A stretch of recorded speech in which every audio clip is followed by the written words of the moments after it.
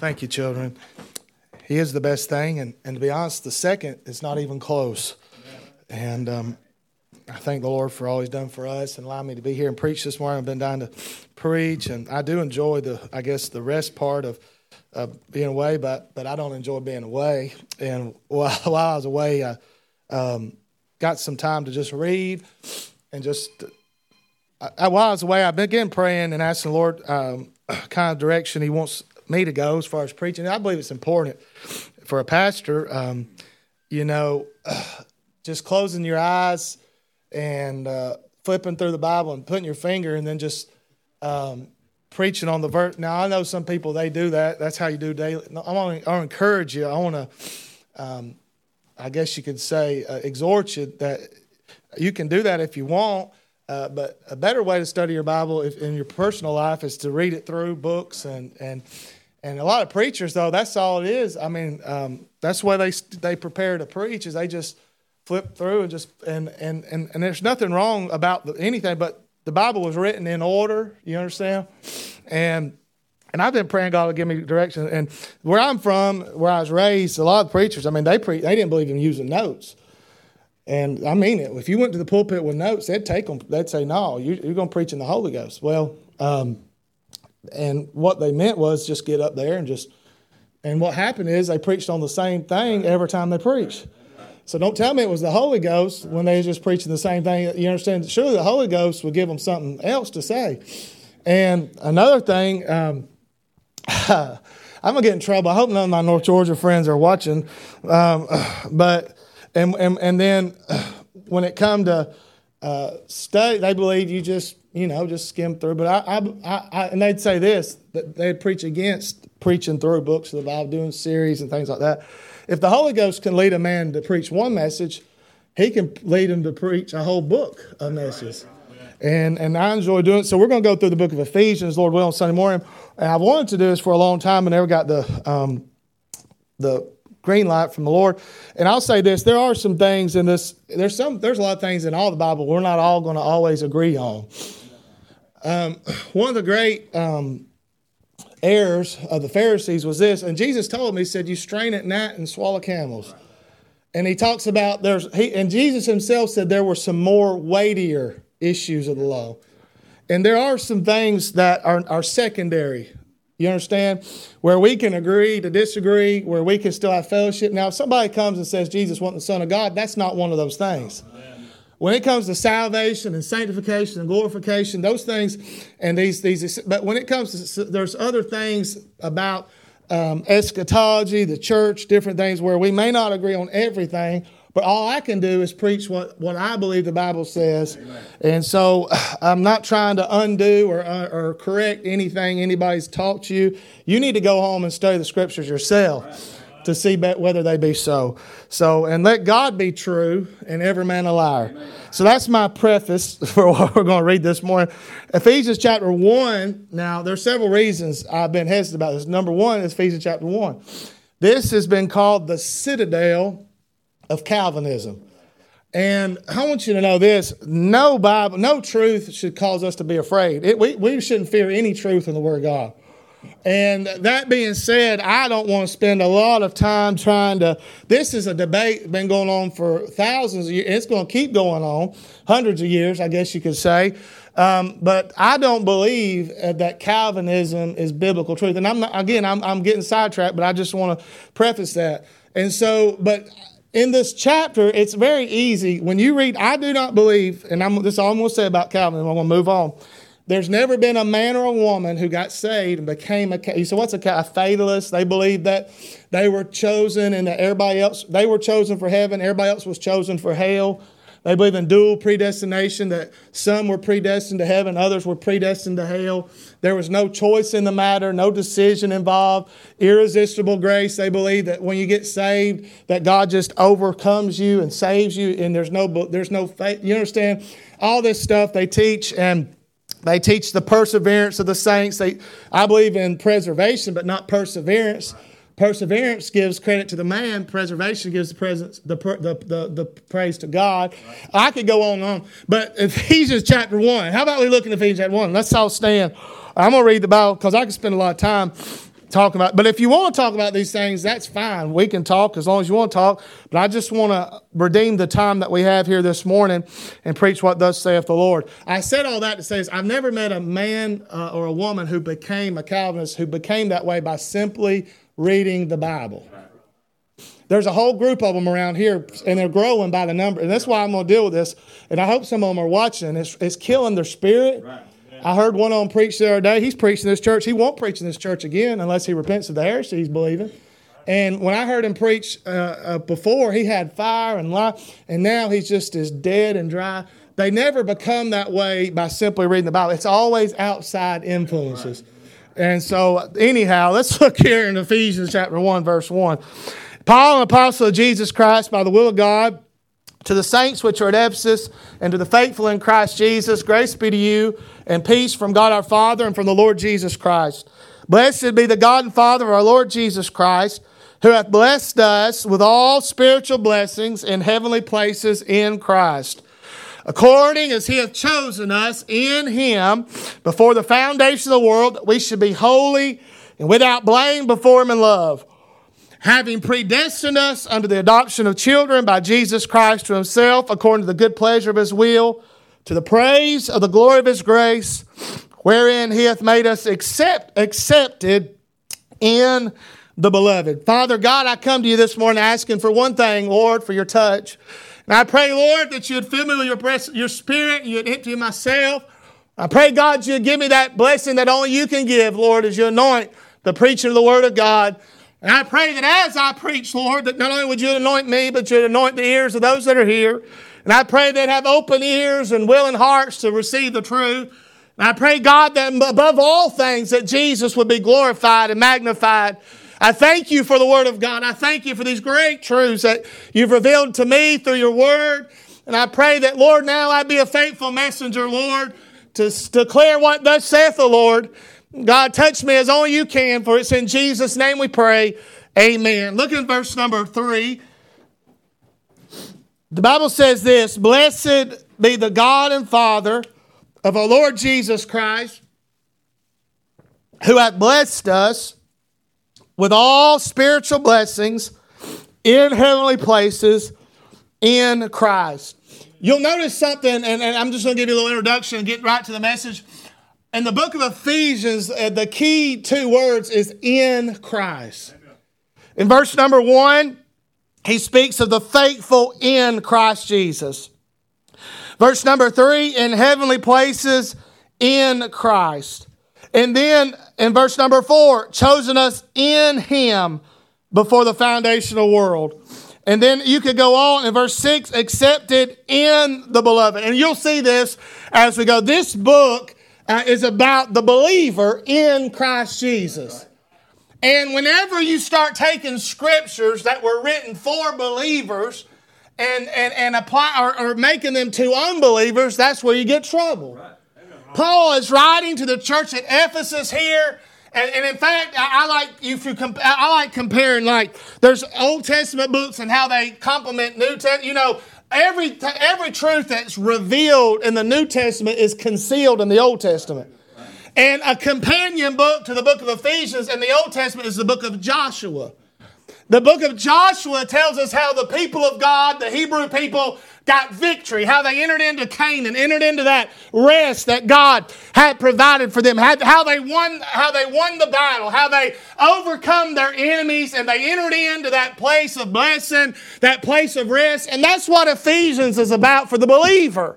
I want you to know this morning that most of us as Christians are not living on the level as children of God that we could live on.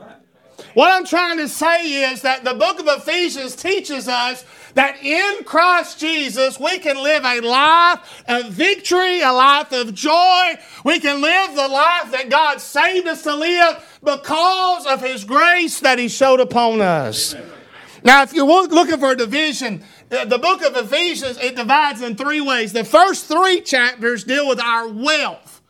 Or our riches in Christ. And you can look in verse 7. He says, according to the riches of His grace.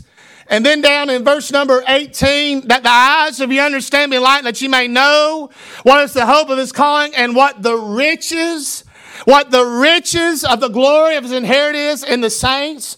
And then in chapter 2, verse 7, he says that in the ages to come, he might show the exceeding riches of his grace.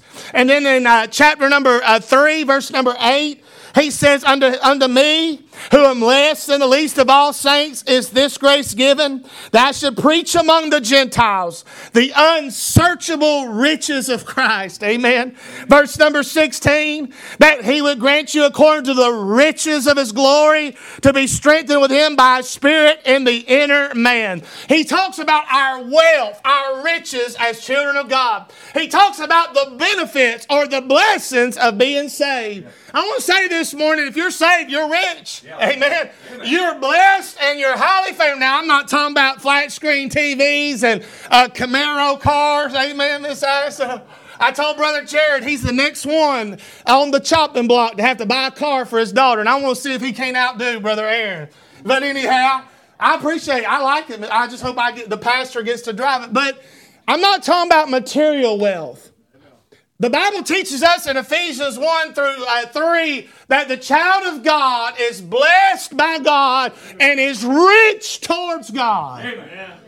In chapter 4, you can look there in chapter 4. I said chapter 1 through 3 deals with our wealth or our riches, our blessings. Chapter 4 down through chapter 6 and verse 10 deals with our walk. Look at this in chapter 4 and verse 1.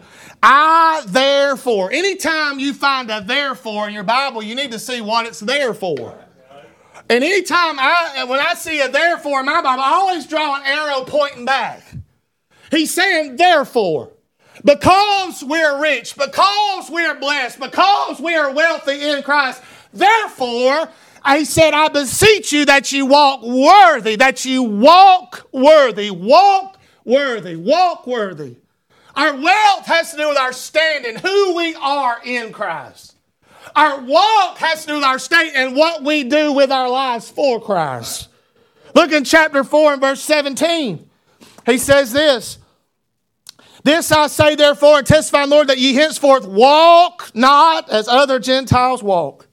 In chapter number 5, verse number 2, he says, and walk in love. Chapter 5 and verse number 8, he says, for you're sometimes in darkness, but now you're light in the Lord. Walk as children of the light. Chapter 5 and verse 15, see that you walk circumspectly, not as fools, but as wise. Chapters 1 through 3 have to do with doctrine. Chapters 4 through 5 deal with duty. Chapters 1 through 3 is who we are in Jesus Christ. Chapters 4 and 5 is what we are to do for Christ because of what we are in Christ. Amen. He says we ought to walk worthy. He says you've been blessed, God's done this for you and God's done that for you. He's given His Son for you. He's given His grace to you. He saved you. He sealed you. He's given you all these wonderful things. He says I want you to walk worthy of this calling that you have.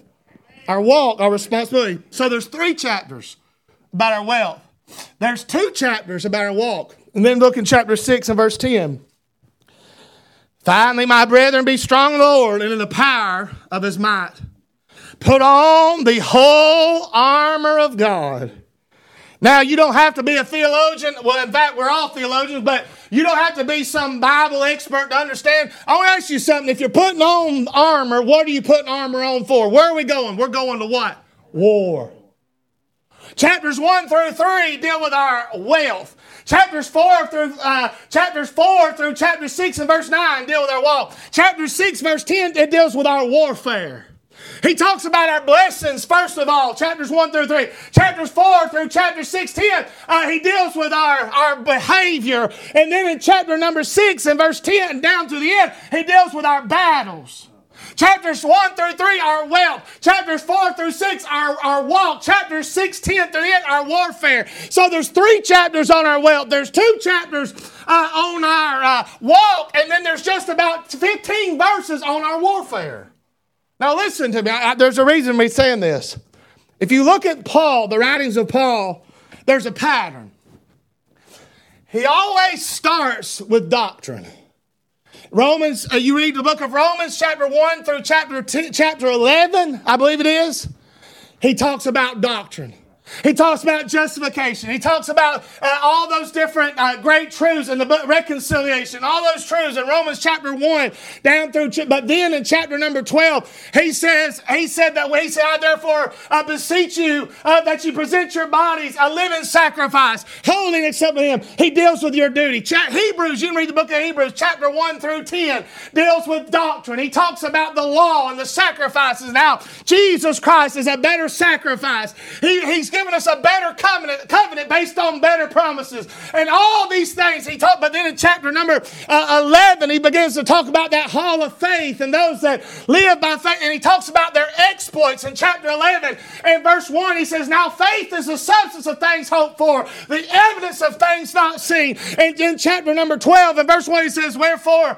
He said, seeing we are, remember that wherefore, what it's there for. It's looking back. He says, because we've seen these examples, because we've got a better sacrifice, because we've got a better covenant with better promises, because we've got a better high priest, amen, after the order of Melchizedek, amen, because we have, he says that we're compassing, he said, let us lay aside every weight and the sin that so easily beset us, and looking unto Jesus, the author and finisher of faith. So what I'm saying is, it's the same in Ephesians. I'm getting somewhere, just hang on for a little while. Amen.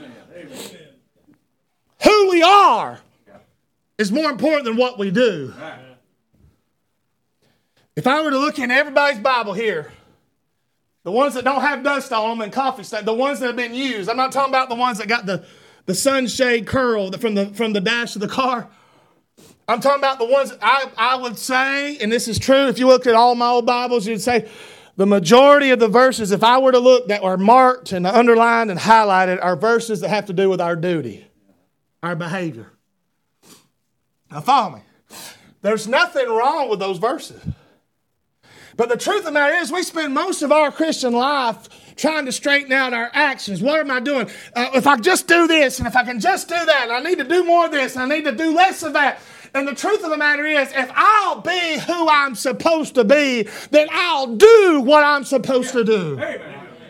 And the reason Paul spent 3 chapters on our wealth and only 2 chapters on our walk and only 15 verses on our warfare is because if I, as a child of God, am assured of all that Christ has given me and all that Christ is, and if I have a settled peace about who I am in Jesus Christ, then my walk will be right. Amen? And not only that, the warfare, the problem is we're wanting to fight and we're wanting to walk without understanding who we are in Jesus Christ.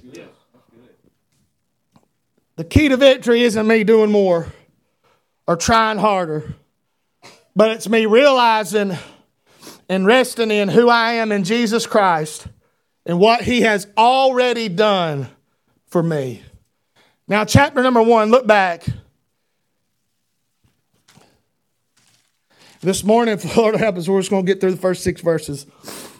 The Bible says this in verse 3, blessed be the God and Father of our Lord Jesus Christ, who hath blessed us with all spiritual blessings in heavenly places in Christ. Do you notice a word repeated there? Blessed. Blessings. Blessed. And this morning I just want to preach on that word, blessed. I want you to know this morning, if you're saved, you're blessed. That's right. You're blessed.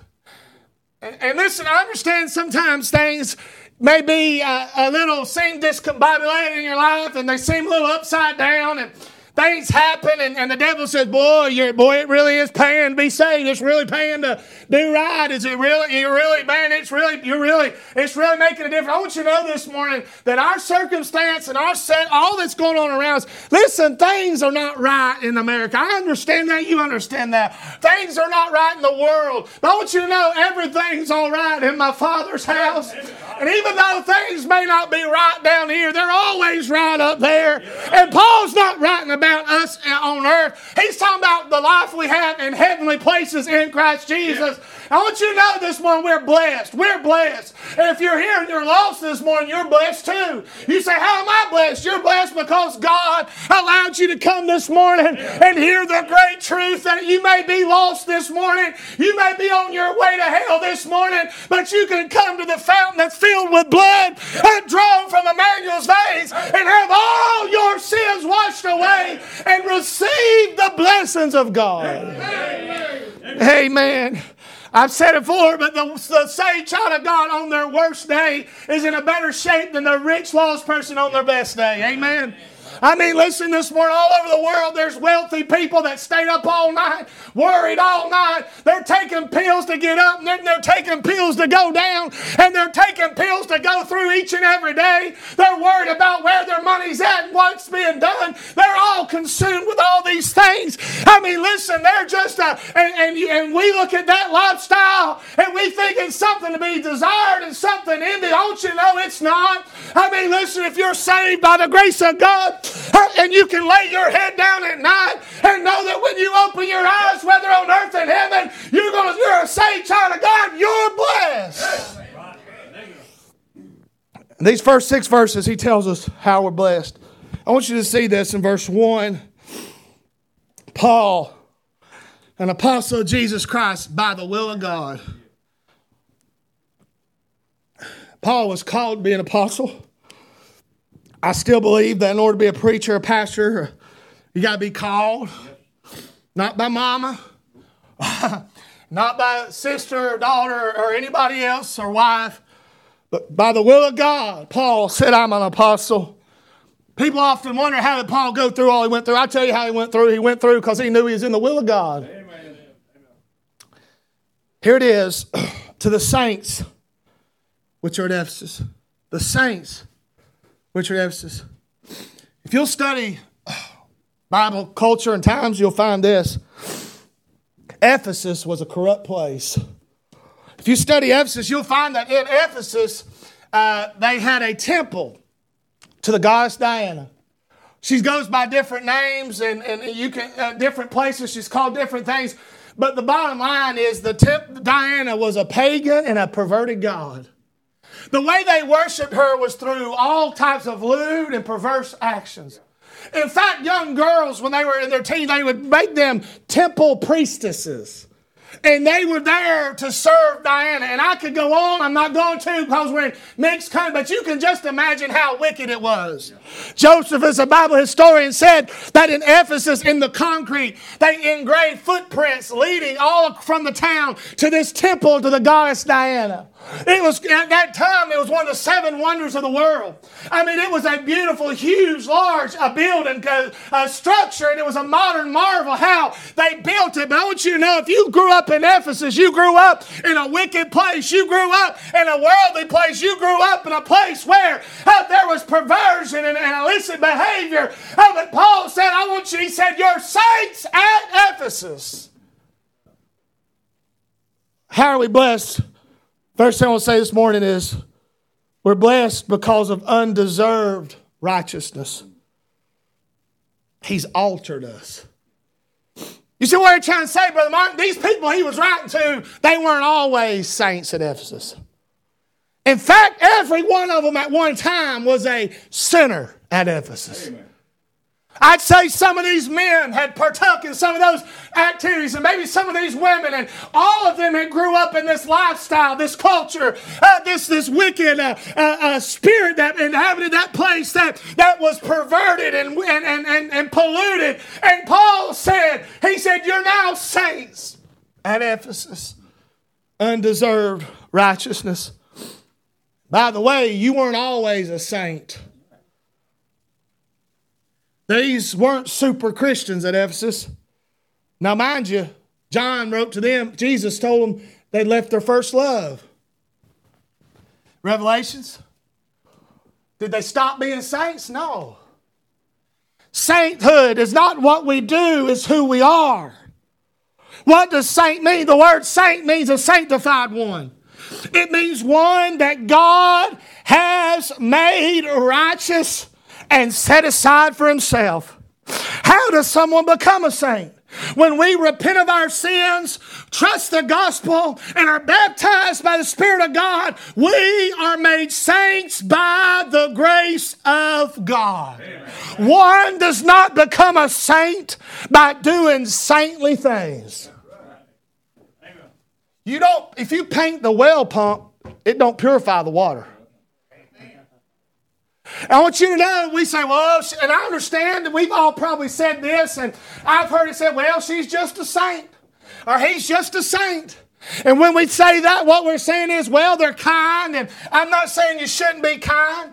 Or maybe they're very charitable and they give and they help. And listen, I'm not saying you shouldn't be charitable and give and help. Or maybe they're just a good person and they're always willing to help. I'm not saying you shouldn't be a good person and be willing to help. But I want you to know this. You can be as kind as you want to be. You can give all you want to give. And you can help all you want to help and still be unrighteous and on your way to hell. There's only one way to be righteous, to be a saint of God, and that's to fall on your knees and call out for mercy and grace. He said, "You're saints down there." Amen. One man said it like this: there's two classes of people, the saints and the ain'ts. Now think about this. Many sinners never get saved because they refuse to accept their condition as lost. As a sinner. I know, brother, you go and you say, well, you're a sinner. We're everybody's sinner. And there's many lost people that never get saved because they refuse to accept their condition as a sinner. But there's also a lot of saved people who never enjoy the blessings of the Christian life because they are never willing to accept their condition as a saint. That's right. I said undeserved righteousness. I'm not going to spend much time. You can read it in Romans 4, verse 4 through 9, where Paul writes about this imputed righteousness.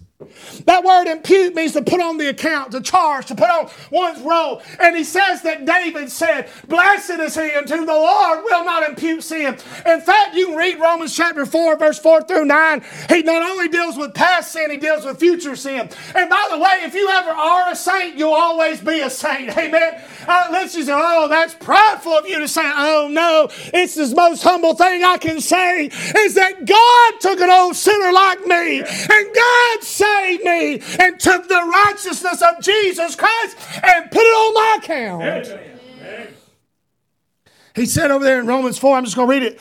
He says, faith is count. Now, him that worketh is a reward, not reckon grace, but a debt. You see, if salvation, becoming a saint, was something you work for, then God would be, he'd be your debtor. He'd owe you. But God's a debtor to no man. He said this.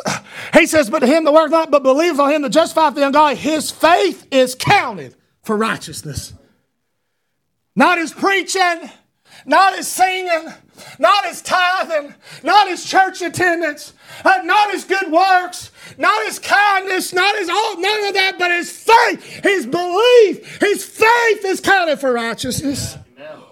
Even as David also describes the blessings of this man, saying, unto whom God imputeth righteousness without works, saying, blessed are they whose iniquities are forgiven and whose sins are covered. That's the past. Yeah. Amen.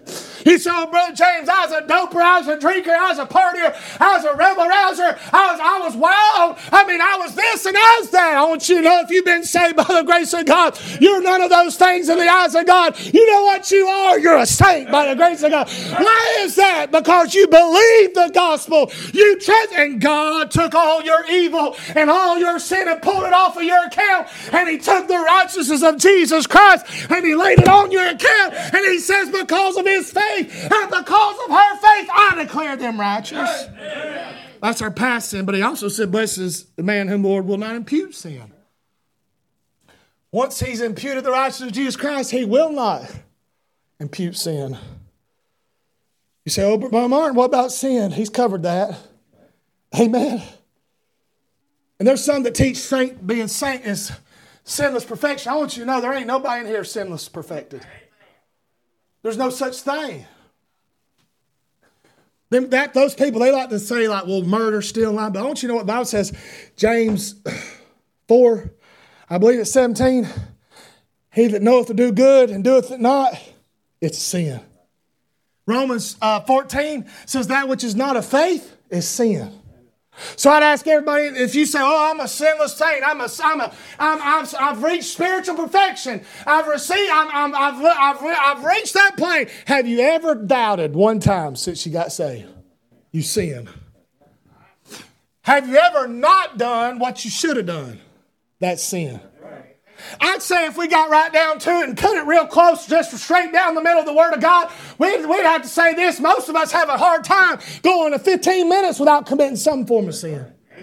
I'm not glorying in sin. I'm not encouraging sin. I'm not champion turning the grace of God and lasciviousness. What I'm champion is that 2,000 years ago, that Jesus did what I could not do. He laid His life down, and He laid His life down as a substitute for me. And the Bible says we're saints because of undeserved righteousness. Amen. He said, "Oh, Brother Martin, my job's not going good. My house is in disarray. My children are misbehaving. Everything seems like it's going wrong. Oh, the lawnmower won't crank. I mean, everything's wrong." I want you to forget about all that for a little while. If you're saved this morning, you've got the spotless righteousness of Jesus Christ on your account, and it's undeserved righteousness. Amen. But then, verse 3 and 4, undeserved righteousness, He altered us. We weren't always saints.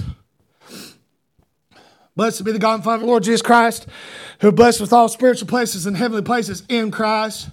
Of course, He had chosen us in Him. Again, those are important words. Before the foundation of the world, we should be holy and without blame before Him in love.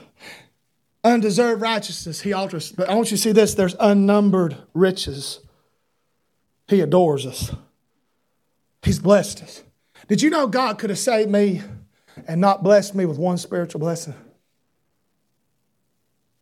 These are talking about after you're saved.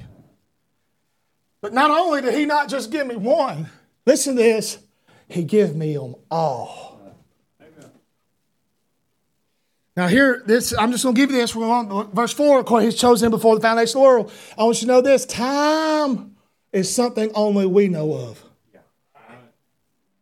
Because there's this great debate where, did He choose me or did I choose Him? Did He choose me after I chose Him, or did I choose Him and then He chose me? Who chose who when? John Rice said on the front door of the gate in heaven it says, "Whosoever let him come." On the back side of the gate it says, "Chosen in Him before the foundation of the world." That's the great debate. Who chose who when? I want you to know something. God lives in the ever-present. And so, in the mind of God, He chose me at the very same moment I chose Him. And there's really no difference. All I know is there's a choice made. And thank God, He said that He's blessed us with all blessings. Amen. Every child of God's rich. Think about this. God has no poor children. Now listen. If my 4 kids were to go to school and their clothes was wore, their shoes had holes in them, their faces were all sunk in from being malnourished, they had bruises all over their body. Guess what, Drew? The state ain't coming for you. They're coming for me. Because your condition and your lack of having what you need, it indicates to them that I have failed to be a good father to you. I want you to know this morning, God has no children with wore out shoes and sunken. I want you to know this. All of God's children are rich. That's right. Plentiful riches. He said He's blessed us with all spiritual blessings. God held nothing back from any of us. Romans 8:32, He that spared not His own Son, but delivered Him up for us all, how shall He not with Him all also freely give us all things? All. Plentiful riches. Oh, Brother Martin, you say, I just don't understand. I want you to know you and I have no way of being able to comprehend with our finite minds how inexhaustible the riches of God are, how inexhaustible His grace is, how deep His coffers are. I grew up as a little boy and we watched that show DuckTales. Y'all remember that? And in the beginning, DuckTales, woo, you know what I'm talking about? And they had, what was the rich duck's name? McDuck, yeah, that's a clever name on McDuck. And Brother David, he'd run out there in that big room where he had all his gold, and he would dive off the diving board, and he'd swim. He'd come out there, he'd be spitting gold out of his mouth. And I used to think, man, I hope one day I'm like old McDuck. I hope I've got so much money I can swim in it and swallow it and run around in it. I want you to know, as a 16-year-old boy, the coffers of heaven were open for me, and God emptied them out and blessed me with every blessing He has. Plentiful riches, but they're purposeful riches. In verse 4, of course, He had chosen us in for the foundation of the world. We should be holy, without blame before Him in love. What's the purpose of these riches? Does God bless us with all spiritual blessings so we can walk around with fat pockets? You know, like at trade day, you know them old boys walk around that wad. They're going to buy a pocket knife for $2, but they got to get out that hundreds. You know what they're trying to do? Church I pastored for, we had one, I ain't going to say his name, he's dead in heaven now. He wasn't, you know, he had some issues. I've always had several members like that, but he, you know what I'm talking about? A few nuggets short of a Happy Meal, you know what I mean? A few pieces of bread short of a loaf. And we'd take up the offering. Now down there, we'd pass the plates. And without fail, and when they got done passing the plates, they'd bring them down here and stack them and put them right here, you know, together. And that was really a bad idea to put that anyway, but he'd always wait, Brother Larry, till the plates were all, and then he'd get up and look around, and he'd look, he'd been going to church his whole life, but he forgot the offering. He'd walk down there and he'd get out his wallet and he'd open her up. And you know what I'm saying? God didn't give us all these blessings so we could walk around and show people how deep our pockets are. There's two reasons, Drew. He's given us these riches. Number one, to confirm His love for us. If you look up that word bless, it means to show gratefulness. You say, what do you mean? God, now when you give a loved one a gift, you're trying to show them you appreciate them. Last year was Kim and I, our 15th anniversary. She got a new ring. She got a trip to, the Bahamas or somewhere, wherever we went. You know why I did that? Because I want to show her love. And really, the more, you understand now. So here, I'm trying to get somewhere. Here I am. I'm here. If I were to take my family, my kids, and I said, I'm going to show them. I want to prove to you how much I love you. Brother Larry, I loaded them up in that car, and we went down to Signet Federal Credit Union. I walked in that lady, and I said, I want everything, anything. That wouldn't take her long to find it all. She hit the roll, and she said, now here you go. That's all you got. And I put it in a bag.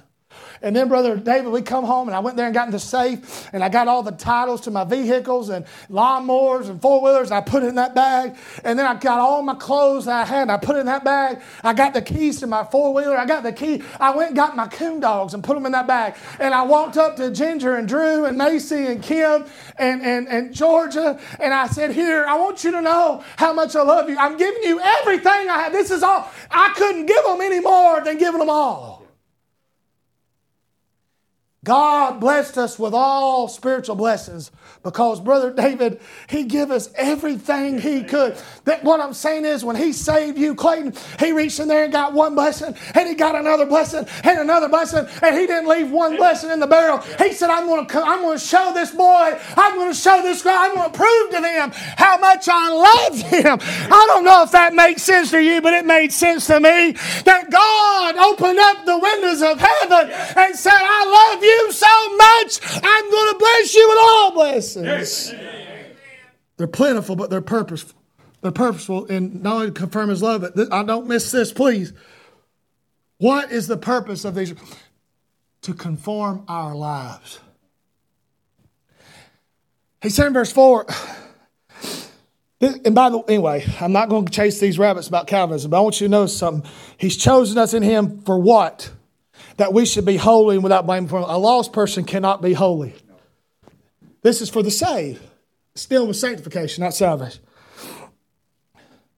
He's blessed us so that we can be holy. He's blessed us so that we can be blameless. Now listen to me. That's a trick question, but I'm going to ask it anyway. I done got Brother Justin with this morning, so I know I'll get y'all. How many in here would say, I've got all the patience I need? Would you raise your hand? How many would say, I have all the faith I need? How many would say, I have all the love I need? How many would say, I have all the joy that I need? How many would say, I have all the peace I need? Nobody raise their hand. Well, guess what? Either God's lying or you are. Because He said He's blessed us with all spiritual blessings. Now follow me. This is tricky now. This is muddy water, but I want to help you. Brother Justin, all the joy, all the love, all the peace, all the faith, all the wisdom, all that there is to have is mine in heavenly places in Christ. We said, Brother Martin, so how come I doubt? How come I become discouraged and disheartened? How come I become full of anxiety and fear and worry? How come I don't know what to do at times? How come I lack wisdom? Listen to me, the error is not on God's part, it's on our part. That's right. Whenever I lack wisdom, whenever I lack faith, whenever I lack joy and peace and all that and love, listen, the problem is I have failed to appropriate what God has provided for me in Christ Jesus. Amen. Come here, Drew. Hold up. Yeah, Drew, you be my illustration. Come up here. I want to illustrate this true. Now look in verse 3. Just sit there and be good. Keep your Bible close. Hold your Bible. Don't Drew look slick?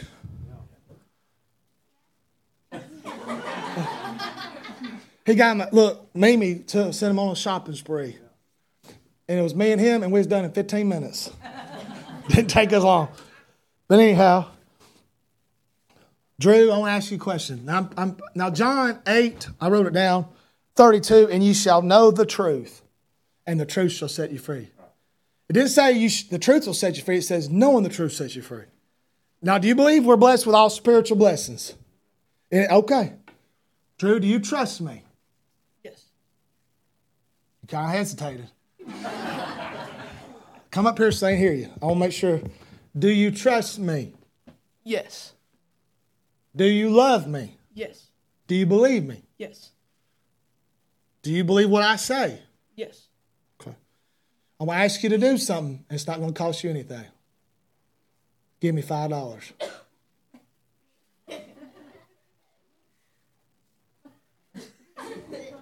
Hold up, y'all. Do you know me? Do you know me? Yes. Am I your father? Yes, sir. Do you love me? Yes. Do you trust me? Do you believe my word? Yes. Okay, give me $5. It ain't going to cost you nothing. Give me $5. You forgot your belt. Give me $5. What's wrong with this boy, y'all? Drew, listen. Listen, one more time. Do you know me? Yes. Do you love me? Yes. Do you trust me? Yes. Do you believe my word? Yes. Give me $5. I don't have it right now. You don't have it? I don't have it on me. You don't have $5? No, right now. You don't have $5 right now. I thought he knew me. I thought he loved me. Let me see that Bible. See, what he didn't know is I give him $5. You see, I gave him everything that I needed him to give me. But you know what the problem was? You're not in trouble. But I'll let you keep that for your service. Ginger, don't you? I promise you the scales are tilted way in your direction as far as money being spent. I want y'all to see this. This really hit home with me when I was thinking about it. Down there in Panama with my toes in the sand, I was thinking about this. He had it, but he didn't know it. So therefore, he couldn't use it. Now, you sit down, son. Everything I need to be who Jesus saved me to be, I have. The problem is, I just don't know it. You say, Brother Martin, why should I come to church? Why should I come to Sunday school? So you can know it. So why should I read my Bible? So you can know it. Now here, there's some that teach a second blessing. I want you to know I'm way past number 2. But the first blessing is when you're saved, you're inhabited by the Spirit of God. Romans 8, if you have not the Spirit, you're not the Son of God. If you're saved, you've got the Spirit of God. You've got all of God you'll ever have. But you know what I think the second blessing is when I realize that I have the blessings. And then you want to know what the third blessing is? When I realize that I've not realized all the blessings. And so we come to church, and what we're trying to do is we're trying to figure out all that we have in Christ. So all I'm saying is me being who God saved me to be and doing what God calls me to do is not me trying harder, it's me trusting more. And me realizing that all that I need to live for Him, and all that I need to please Him, all that I need to honor Him is in Jesus Christ and has already been made available for me. Amen. Unnumbered riches. Verse 5, having predestined us under the adoption of children. Again, predestination has to do with after salvation. He predestined that after you're saved, you'll be adopted His child.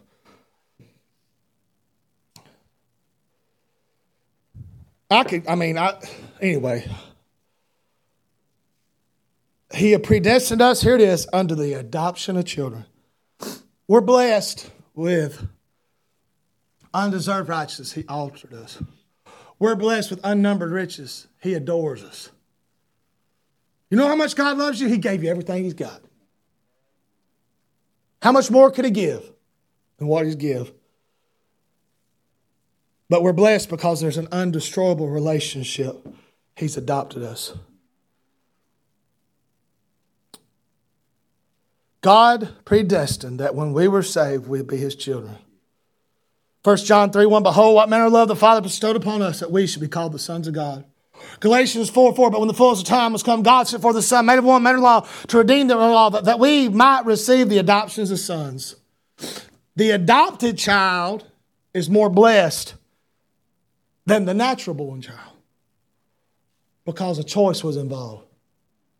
You know, all this choice and choosing makes people nervous. This is the way I see it. I see it as this. God chose me, but He didn't have to. You know, when the prodigal son came home, this is probably the best biblical illustration of these truths that people are so nervous. I'm not nervous at all. And by the way, right now, I feel really good. I really do. But Brother Aaron, you see that prodigal son? He was in the far country. He was wasting away, pining away. He had wasted all the substance on riotous living in hearts. At least if you ask his older brother. I don't know how the older brother knew all that about him. I think the older brother might have been sneaking out the window at night and going to the far country and coming back. He said, he came to himself. He said, I think I'll go back home to the Father. Amen. He said, I'll just be a servant. The servants there have it better than I do down here. And old Brother Mays Jackson said he jumped the rail, he kicked the pail, and he hit the trail. Amen. And he went home. And as he approached, the Bible says the Father ran out to meet him. And you know that little speech he put together about servant and I'll be your servant? He never got the words of his mouth. That father laid hold on him and began to kiss on him. He said, rejoice. He said, go get that fat cow we've been fattening up. And all called the family, called our friends. For my son that's lost has been found. He was dead, but now he's alive. I want you to know something. The prodigal's father didn't decide to forgive him when he saw him. He decided a long time before. How do you know? Calves don't get fat in just a moment. I believe every time he went out there to that barn and got a scoop of feed and looked over that little cow, he said, I forgive you, boy, just come home. Yeah. And he'd go out there the next day and he'd feed him again and say, son, you need to come home. You need to come home. And I believe he had already forgiven. All I'm saying is that, listen, this morning we are blessed because we've got an undestroyable relationship. We're His children. Amen. We've been adopted in the family of God. We're joint heirs with Jesus Christ. That's blessed right there. In Bible times, you can become a member of a family by 3 ways. By birth. We've been born again. By marriage. Amen. We're His bride. And by adoption. And the Bible says a 3-fold cord is not easily broken. The adopted child can never be disowned. Amen. The placement of God. He's placed me in His family. Think about this. Of all the places He could have put us. He could have saved me and then just told me to go stand in the corner. He could have saved me, forgiven my sins, wrote my name in the Lamb's Book of Life and done all that and said, well, I've done enough for you. I've done enough for you. I've done more than you deserve. You're saved now. But He said, that ain't going to be enough. He said, that ain't going to be enough. He took out the divine pen and signed the bill of my adoption. Amen. He said, when I save him, I'm going to adopt him. When I save him, I'm going to make him my son. And thank God this morning, if you're saved, you're a child of the King. And listen, you'll never not be a child of the King. Place. The pleasure of God. He said, according to the good pleasure of His will. This wasn't done against God's will, but according to Him. I believe every child has a natural desire to please the parents. I did. I believe my kids do.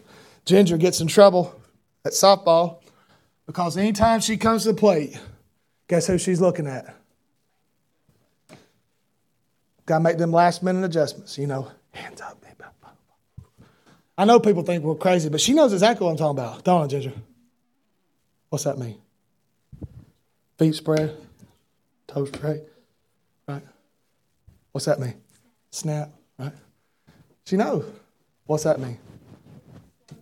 Yeah, wait on it. We got all this.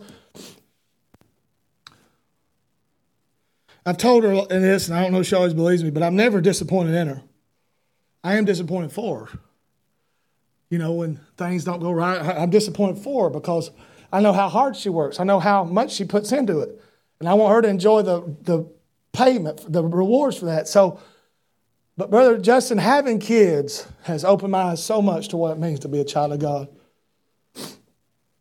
God is pleased with me. What more could I want?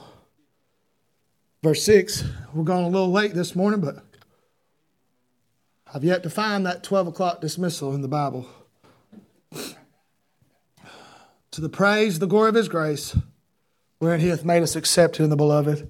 I'm talking about being blessed. Being blessed. We said we've got the undeserved righteousness. He's altered us. That's enough. That's enough. We're saints. We said there are innumerable riches. He adores us. He's blessed us with all spiritual blessings. There's an undestroyable relationship. He's adopted us. We're in the family. And we'll never be made to leave. But then we see there's an undisturbed rest. He's accepted us. The Bible says in verse 6, He's made us accepted. I want to say this, I'm about done. The pursuit of acceptance.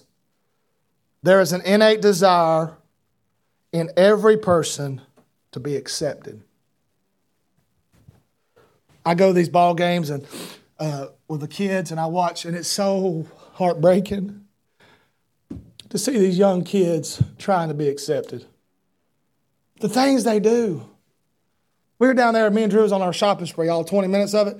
We walked 3 miles in 20 minutes and bought $200 worth of clothes. You tell me I can't, we get it done. We got it done. And we were walking, there's this big gang of boys walking in front of us. And I'm telling you what,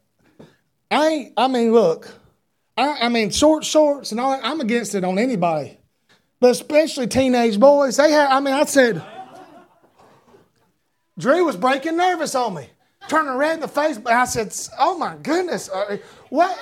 They had on these shorts. Up to here. Looked like John. Y'all remember John Stockton in the NBA?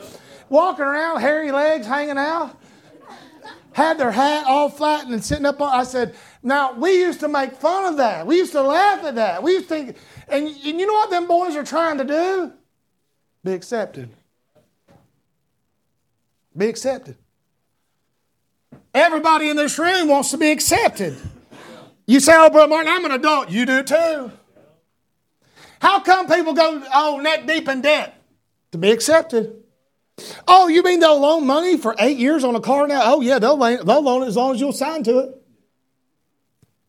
And I mean, neck deep in debt. I mean, just up to here, and they live in constant worry. How am I going to pay the house payment? How am I going to pay the car payments? How am I going to pay for the boat?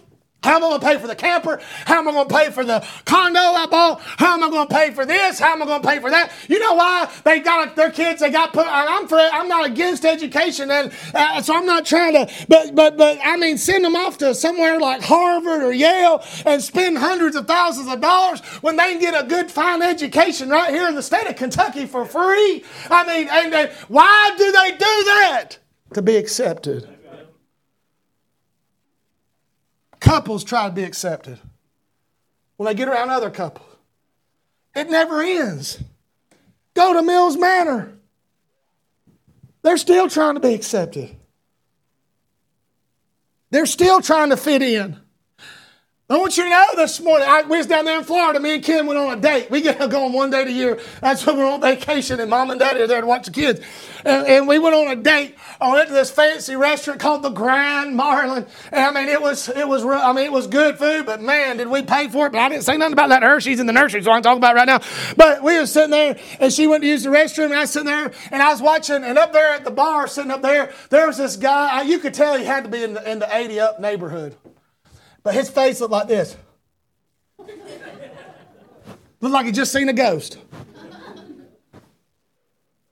He had on one of them, like, short sleeve, Tommy Bahama shirts, you know what I'm talking about? Unbuttoned down here, hair hanging out. Had a chain. Yeah.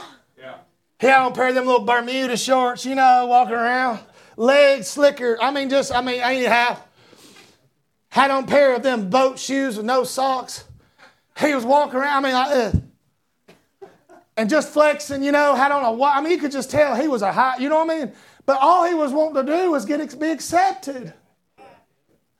And I sat there and I thought, here I am with these blue jeans I've had for 8 years. I really don't care. Don't want another pair. This same shirt I wear every day. This wore out bulldog hat. And I'm sitting here, and I'll tell you what, I sat there and I thought, I feel sorry for him. I feel sorry for him. He's made all this money, and he's still trying to fit in. God, listen, there's a desire. There's a pursuit. But if you have found Jesus, and if Jesus has found you, you can stop your worry and your fret because you've been accepted by him. There's nothing I can do to make him accept me more.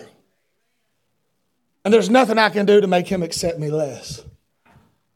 He loved me, for me, and as me. Nothing more, nothing less. The place of acceptance, verse 6, and I'm done. Again, I said I'm done. I've been away, had a week, day off, Wednesday off, got built, but he's made us accepted in the beloved. In the beloved, the place of acceptance. Now, I'm going to confess to you, I've preached this for years, and I've always preached it, that's talking about the church. But that ain't the church. Remember what the key phrases is in this text? In Christ, in Him, in Christ, in Him, in the beloved. You know who I believe the beloved is? I believe that's Jesus Christ. What did the Bible say? Mark chapter 1. Verse 11, when Jesus went out to be baptized with John the Baptist, the Bible says the heavens opened and the Holy Ghost descended like a dove. And there was a voice out of heaven said, "This is my beloved Son, in whom I'm well pleased." Matthew 17, there's on the Mount of Transfiguration, Peter, James, and John. And they were up there, and old Peter was talking about, let's build us a temple, let's build. Anyhow, all that went on. But what people miss is the heavens open. I mean, the baptism was at the beginning of his earthly ministry. The Mount of Transfiguration was at the end of his earthly ministry. And God said, I'm pleased with him in the beginning. And he said, I'm pleased with him in the end. Amen. And God said, this is my beloved Son, and him I'm well pleased. Hear ye him. Yeah. Jesus is the beloved. Our acceptance is found in Jesus Christ. Colossians 3 and verse 3, for ye are dead, and your life is hid with Christ in God. God accepts us as he does his own Son, to the praise of the glory of his grace. It's nothing we've done. It's nothing I've done. This morning, we're having invitation in just a minute, but y'all have listened real good. And tonight, I promise you, I'll have a little mercy on you for listening so good. There's two questions I really want to finish with. Number one, remember what I said? All those blessings. He's got all the faith that I need. Why do I want to live in doubt? He's got all the love that I need. There's no more love to be had than the love that he's provided. So why do I want to live in hate?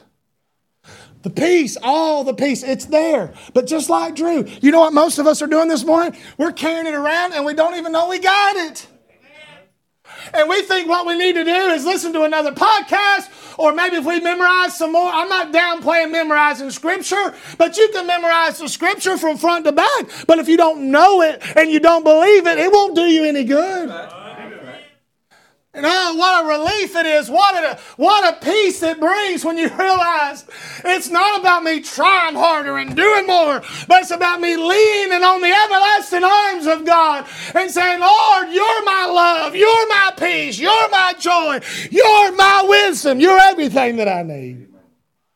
If you're here and you're lost this morning, I want you to know that you can have all this by simply trusting the gospel of Jesus Christ, repenting of your sins and being saved.